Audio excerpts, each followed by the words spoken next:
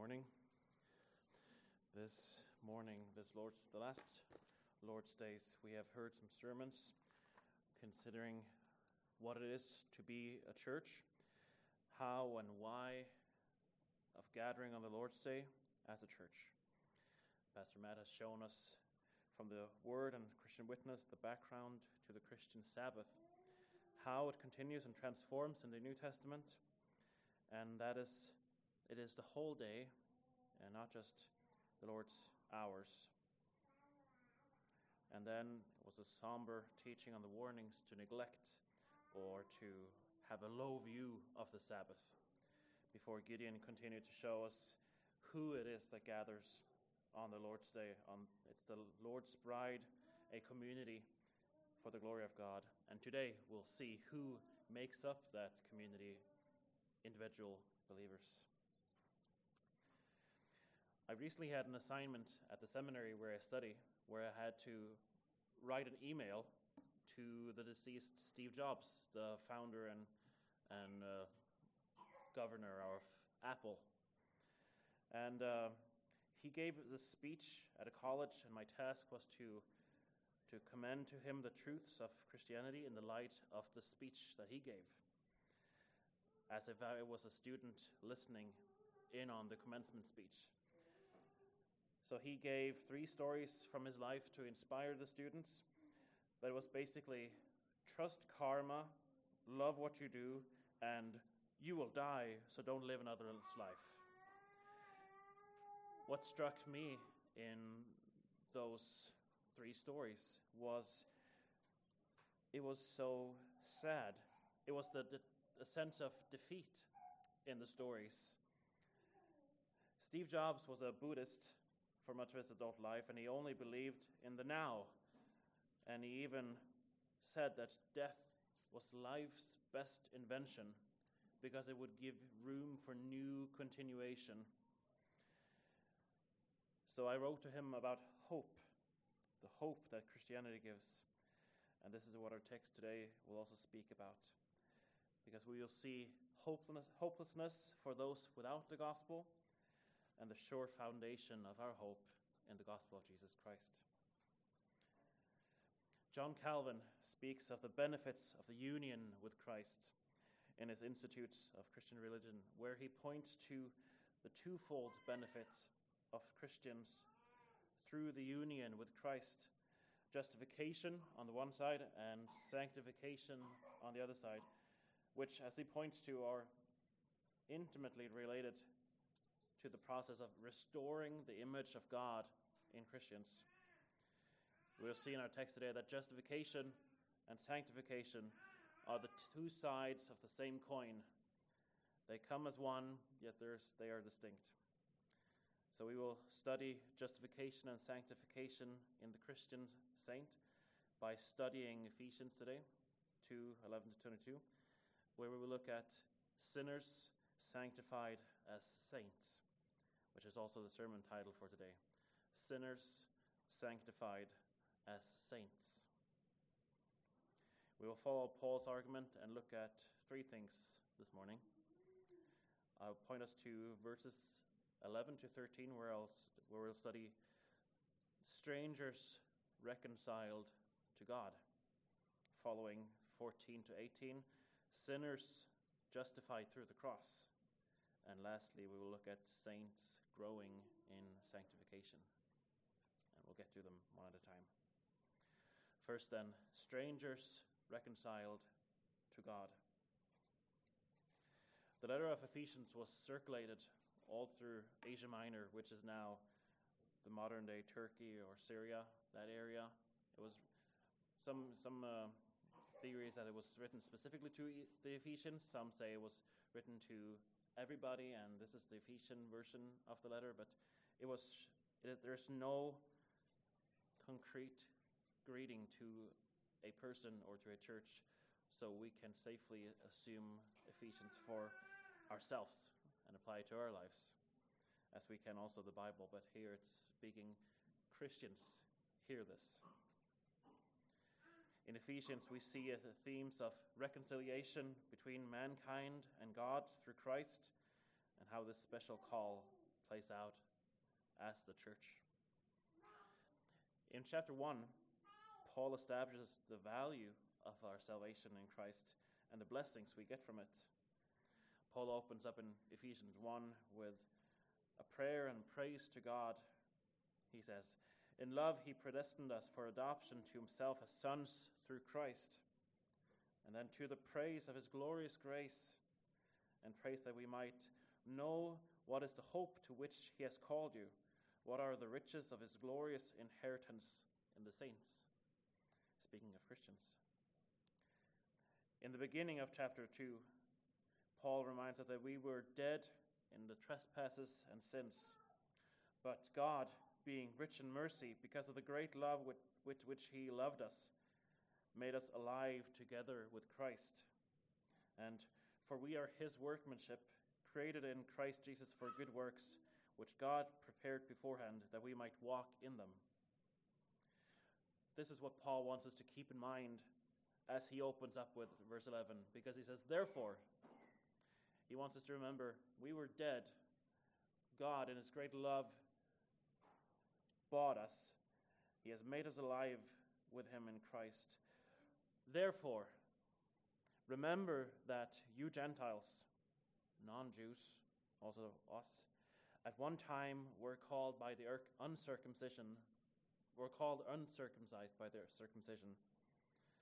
And that at the time of the spreading of this gospel, there was a great divide between those who were Jewish Christians, those who had lived as Jews and had turned to Christ, and those who were Gentiles who had also turned to Christ. The Jews who outwardly were the people of God, yet inwardly often lacked true faith, and the Gentiles who outwardly, at least, were ungodly.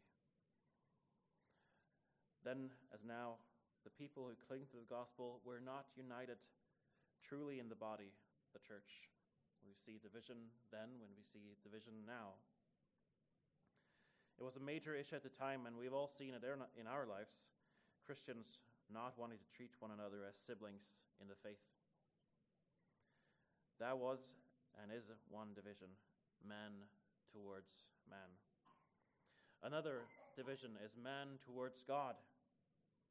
Remember that you were separated from Christ, alienated from Israel, and strangers to the covenant of promise, having no hope and without God in the world. That is also as true today as it was then. For people are foreign to, not included in the covenant. Those without God have no hope. They are separated from Christ. They are estranged. They are as strangers, excluded from the rights as citizens, meaning the privileges, the blessings, the resources, the duties of God's people. Strangers to the covenants with Abraham, Isaac, Jacob, David. They had no part in the promises of God. Without God in the world, forsaken by God. As one put it, they were Christless, they were stateless, they were friendless, hopeless, and godless. Some of us might live as if we do not have any hope. There are those in the world who do not belong to God and do not obey him, who do not repent and believe in him, who have no hope. And on the other hand, there are also Christians who sometimes live as if they had no hope. We've spoken about practical atheism before, living the Christian life, but almost forgetting who we live it for and who strengthened us in this work. As I said in the beginning, that it said that we had work prepared for us that we might walk in to the glory of God, but we forget who we walk to and who prepared the steps for us. Martin Luther, the reformer, once sat in his basement in despair and sorrow, and his wife came down to him, all dressed in black mourner's clothes. You would dress in black as if someone had died. And Luther asks why she was dressed such. And Katharina, response, God is dead. And Luther answers, like, a little harshly maybe, like, that is utter nonsense. God isn't dead. And she asked him then, why are you so sullen? As if God was not active and working in the world. So it's her way of showing him that he was utter nonsense. He was living as if God was not alive. Verse 13 in our text.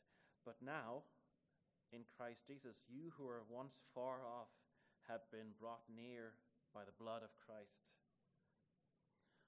Paul wants followers of Christ to know how God has transformed their lives, how God has given them a spirit of wisdom and revelation of the knowledge of him, as Ephesians 1:17 says, having the eyes of their heart enlightened to know the riches of the glory of Christ's inheritance in the saints, 1:18.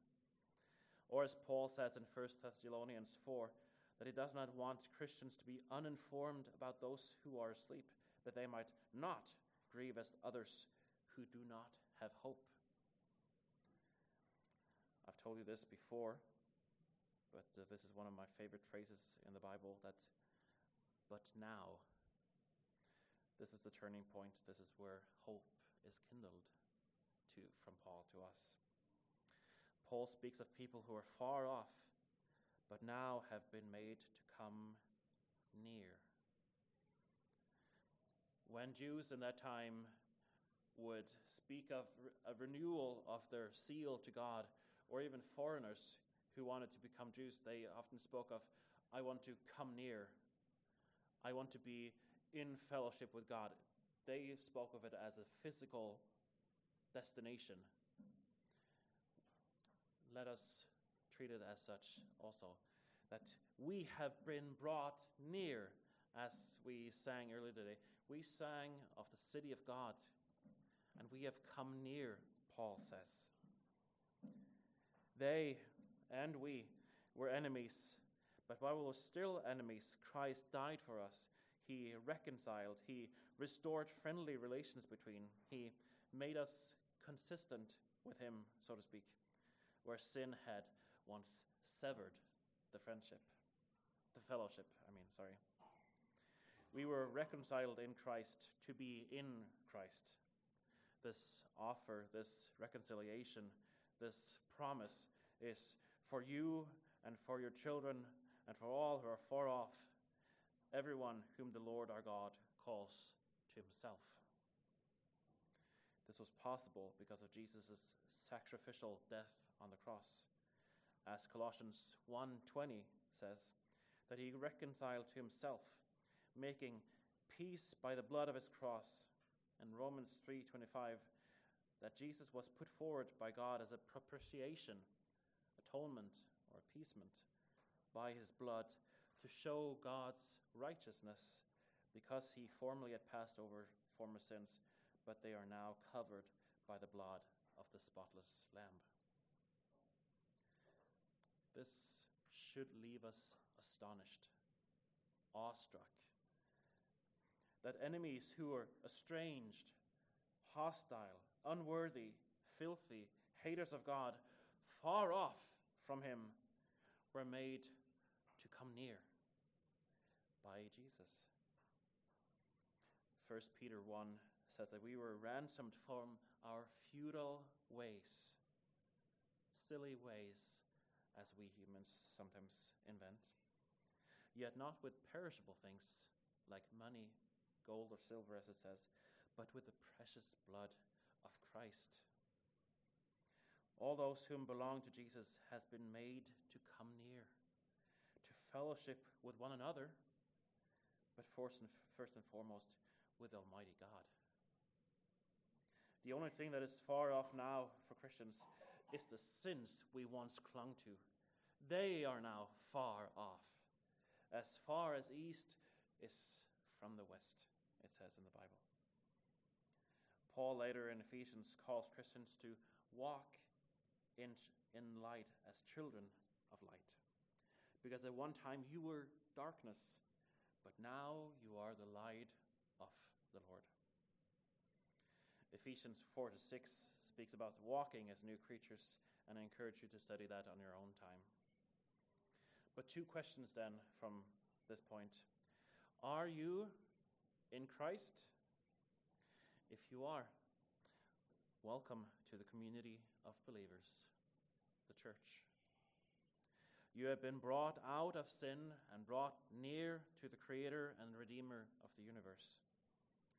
I would encourage you and exhort you, point you to what you should do in the Lord, with Paul's words, make sure you walk as children of light. Are you not in Jesus? Come to him. He is a sure salvation and the only hope of sinners. Come as you are, for it is his glory. For his glory he will save you by his grace. It's not for your benefit. It's for his glory. As Jesus himself says, whoever comes to me, I will never cast out. Your only hope is Jesus. My next point then, sinners justified through the cross. Verse 14 says, for he himself is our peace, who made us both one and has broken down in his flesh the dividing wall of hostility. He is our peace, our eirene, Greek, to join that which has been separated from one another. Inner peace, or in Greek, as you might know, Hebrew, as you might know, shalom. He's our shalom, our wholeness, our wellness, our peace. Jesus is our peace, he who made peace possible, both for Jew and for Gentile. Ungodly people distinguish between people groups, having different worth, different value, but Christ has made all one. That was the way they distinguished in our biblical text. It was Jew or Greek, it was Jew or Gentile. That was their distinction. Now in modern day time, we have many other inventions, but Christ has made it so that it's one group, and they become one in Christ. No longer Jew or Greek, Jew or Gentile. We're all both one. We are all Abraham's seed and heirs according to the promise. Or Galatians 3, verse 15. By abolishing the law of commandments, that is heirs according to promise in Galatians 3. And verse 15 continues to say, by abolishing the law of commandments expressed in ordinances, that he might create in himself one new man in place of the two, so making peace.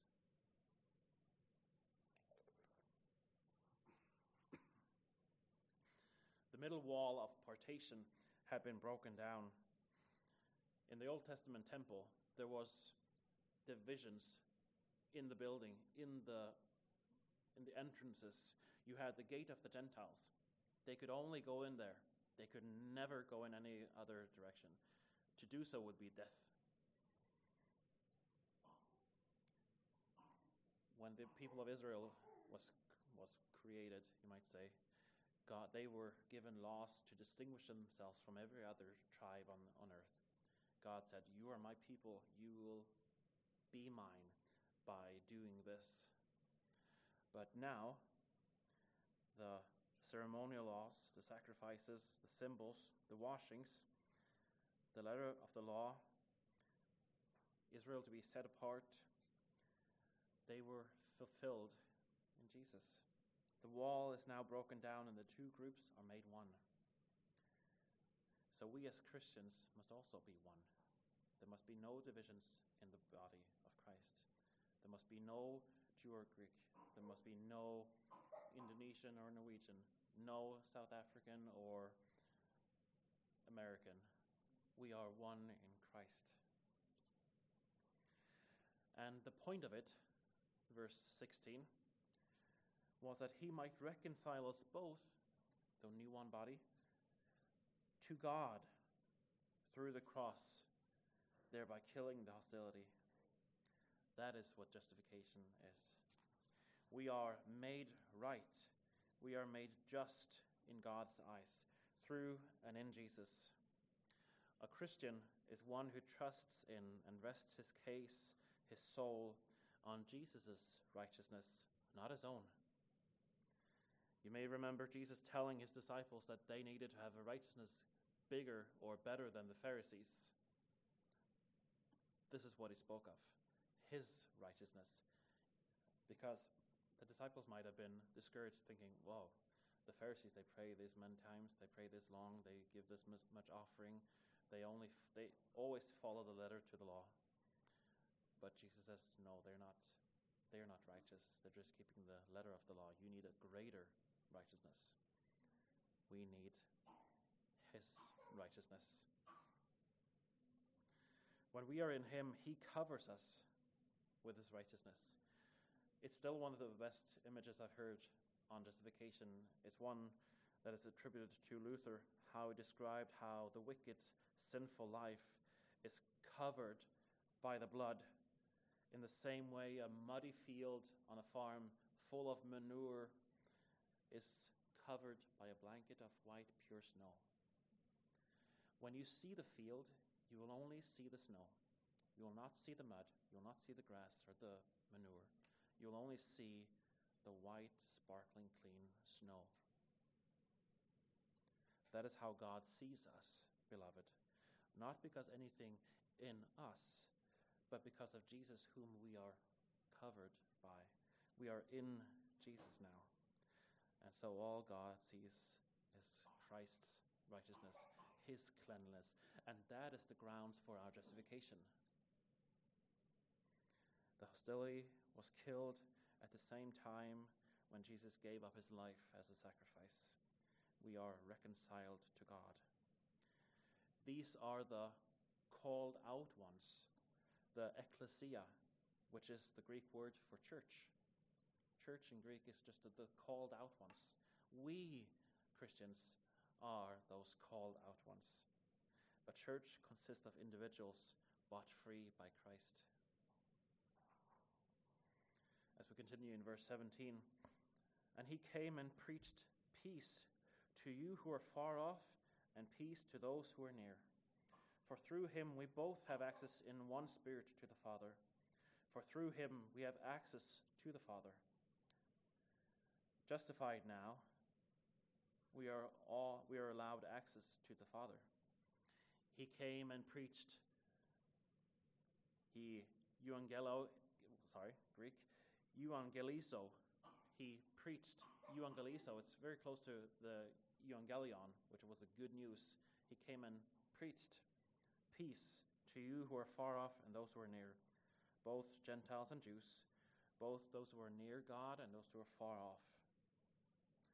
The Trinity here gives us a full picture of the complete justification, being in Christ through the Spirit to the Father. We have access. It's a prosagoge in Greek, usually meant as access to high officials, as a judge, or as a king, or as a lord, one who could save you from financial troubles, prison, or even death. We have access to God. We have access to the highest official there is, the Lord of all the earth and heaven. It is sin that bars the gate. Our sin disallows us from coming to him, but Christ came and dealt with it. We offended God by our outrageous sins. Even the tiniest sin is ultimately offensive to an all-holy God. This message came to those who were far off and those who were near. Paul quoting from our Old Testament text in Isaiah 57, "Peace, peace, to the far and to the near, says the Lord, and I will heal him." A Christian is a stranger reconciled to God and a sinner who is justified through the cross. Matthew Henry once said in his commentary, "Christ purchased for us leave to come to God, and the Spirit gives us a heart to come and strength to come, even grace to serve God acceptably." The Old Testament quote Paul gives was originally spoken to Jews in the land, those who were near, and to Jews of the dispersion, those who were cast off and being brought out as prisoners of war. So he speaks to the Jews who are there and to the Jews who are far off somewhere else in captivity. But Paul sees the ultimate fulfillment of this text, the promise to be the peace of God being proclaimed to both Jews and Gentiles alike. So the promise God made to Jews who are near and far, Paul applies that to those who are near God and those who are far off, the Gentiles. And this access we have, it is usually meant coming before a judge, but it's more likely that Paul is deriving from the Old Testament sacrificial system, where an offering were brought to the presence of God. If the offering is a burnt offering from the herd, you are to offer a male without defect. You must present it at the entrance to the tent of meeting so that it will be acceptable to the Lord.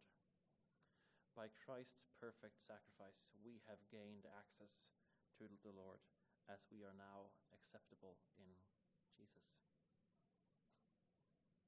And so we have peace with God. We are sinners justified through the cross. The final portion of the text in Ephesians today is verse 19.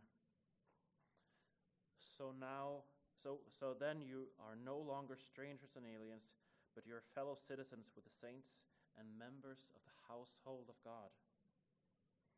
You, then, the people Paul wrote to, and us now, we were strangers and aliens, but we have been made to be fellow citizens with the saints and members of the household of God, members of Christ's church, the mystery of all ages. The church is compared to a city, to a household, where every converted sinner is reconnected to become a welcome citizen with all the rights and privileges to it, and where every converted sinner is counted as a saint, as one of the family of God, a servant and a child in God's house. You would not feel comfortable having strangers going around in your house, because there is an alienation between you. There's something foreign between you. But getting to know them, or even forming a familiar bond with them, they will have become members of the household, say like an adopted child. In Ephesians 2, we have seen our lost condition, the amazing salvation of God, the reminder that we were Gentiles, separated in the flesh and spirit, yet now we have been brought near.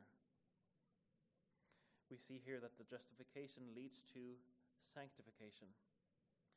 The justification is being counted as right. Sanctification is growing up into being right, you see?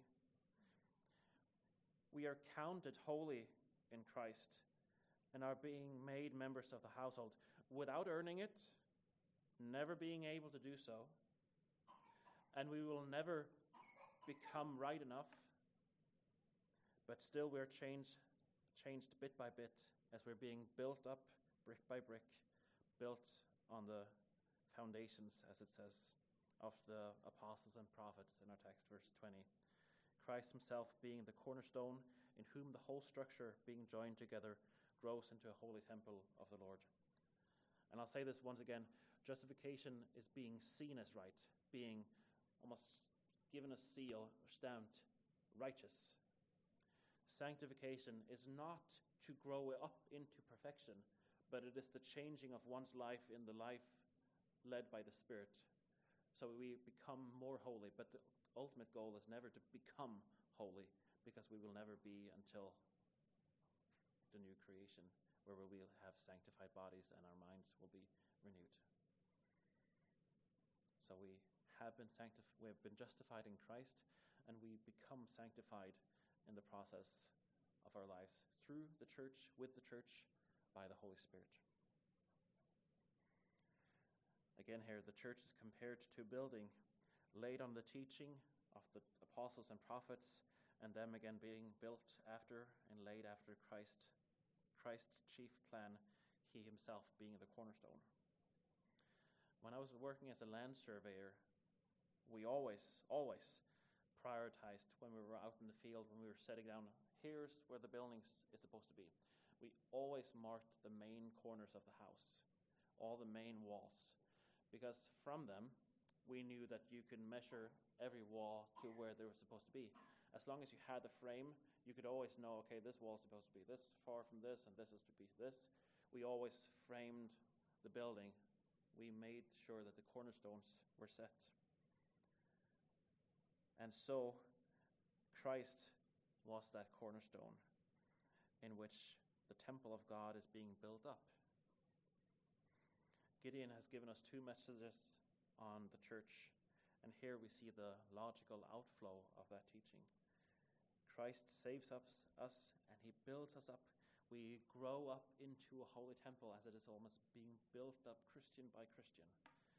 Jesus Christ himself being the cornerstone, and the cornerstone was not like a tiny little pebble, like this is it where it is. The cornerstone was usually like a grand, it was the biggest, it was the finest rock. It was large to mark out, this is the building. So Christ determines who the body is, and we are being built up together as we grow up into a holy temple, becoming not a secret society, but a sacred society, where there's communication and fellowship across the pews and up into heaven, where people gather, worship him, serve him, love him, and also love and serve one another, growing in grace and piety. Before we were strangers and aliens, even to one another, but in Christ he has made us one. Verse 22. In him you are also being built together into a dwelling place for God by the Spirit. Wherever Christians gather, there God is with them. Every Christian is considered a living temple, and also in the fuller sense when they gather together as living stones built up to be the temple of the Most High God. God, who made everything, made the world and everything in it, being Lord in heaven and earth, does not live in temples made by man, Scripture tells us, but he has found a suitable dwelling in the believer. He is now dwelling with us, which is one of God's names, Emmanuel, God with us. We now experience it partially, and we will one day dwell with him so much fuller than now in the creation to come. The church now, it is not, as one put it, a haphazard pile of stones randomly dumped in a field. God arranges the church for his own glory and for his purposes. We are those stones, not haphazardly just thrown somewhere. Oh, it doesn't matter what the church is doing or who it is. No, the church and every believer in it it's incredibly important because it's for God's glory. God dwells there with his people. So let us treat church as God's holy dwelling place, as we are all made up to be that dwelling place. It is holy, so we should treat the church as such, a temple set apart for God. Here we are called to, as we can read in Hebrews 13:15-18, that we have no lasting city here on earth, but we seek the city that is to come, and we are to continually offer up sacrifices of praise to God, that the fruit of lips that acknowledge his name. We are to do good and share with one another, for such sacrifices are pleasing to God as we live in fellowship with one another, not as strangers and aliens, with the guidance and teachings of our elders, for they are keeping watch over our souls, they having to give an account to the chief shepherd himself one day. John Trapp in the 1600s says that the Father makes choice of the house, of this house. The Son purchaseth it, Old English, purchaseth it, and the Holy Ghost taketh possession of it. The church is compared to a city. Every converted sinner, a dweller in it, is compared to a house, and every converted sinner is one of the family.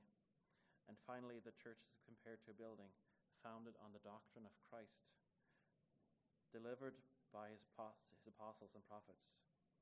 God dwells in the believers now and guides them in life. The verse prior to our text, verse 10, tells us how. Because we are God's handiwork, created in Christ Jesus to do good works, which God prepared in advance before us to do. Finally then, let us reflect on the mystery of life without Christ. Separated from the people of God, cut off, alienated, having no hope, no justification, and to go out into the world with a hope against this. There is a name by which you must be saved. That name is Jesus. The wicked and godless is far from God, hating him. Yet while even when enemies, Christ died to make strangers reconciled to God. Christ and his covenant that are the foundation of our hope. That is why Christian lives in this world with hope, because we have Christ and his covenant. We who have been reconciled to one another and to God, let us love one another, and let us give our life to love God. We are reconciled because we are sinners justified through the cross. Christ purchased for us leave to come to God, and the Spirit gives us a heart and strength to come, even grace to serve God acceptably. And we have been allowed to come near to God. We are brought near, not able to do it ourselves. We are saints growing in sanctification up into a temple, a dwelling place for God by the Spirit. So, Christians, beloved, let us grow together, learning what it means to be the people of God.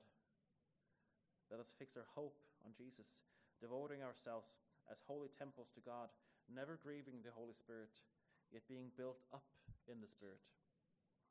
Through Jesus, aliens become citizens. Strangers becomes family. God-haters becomes people who love him. Those who are far off are brought near. This is what it means to be sinners sanctified as saints. What a hope we have as Christians because of Jesus. Let us pray.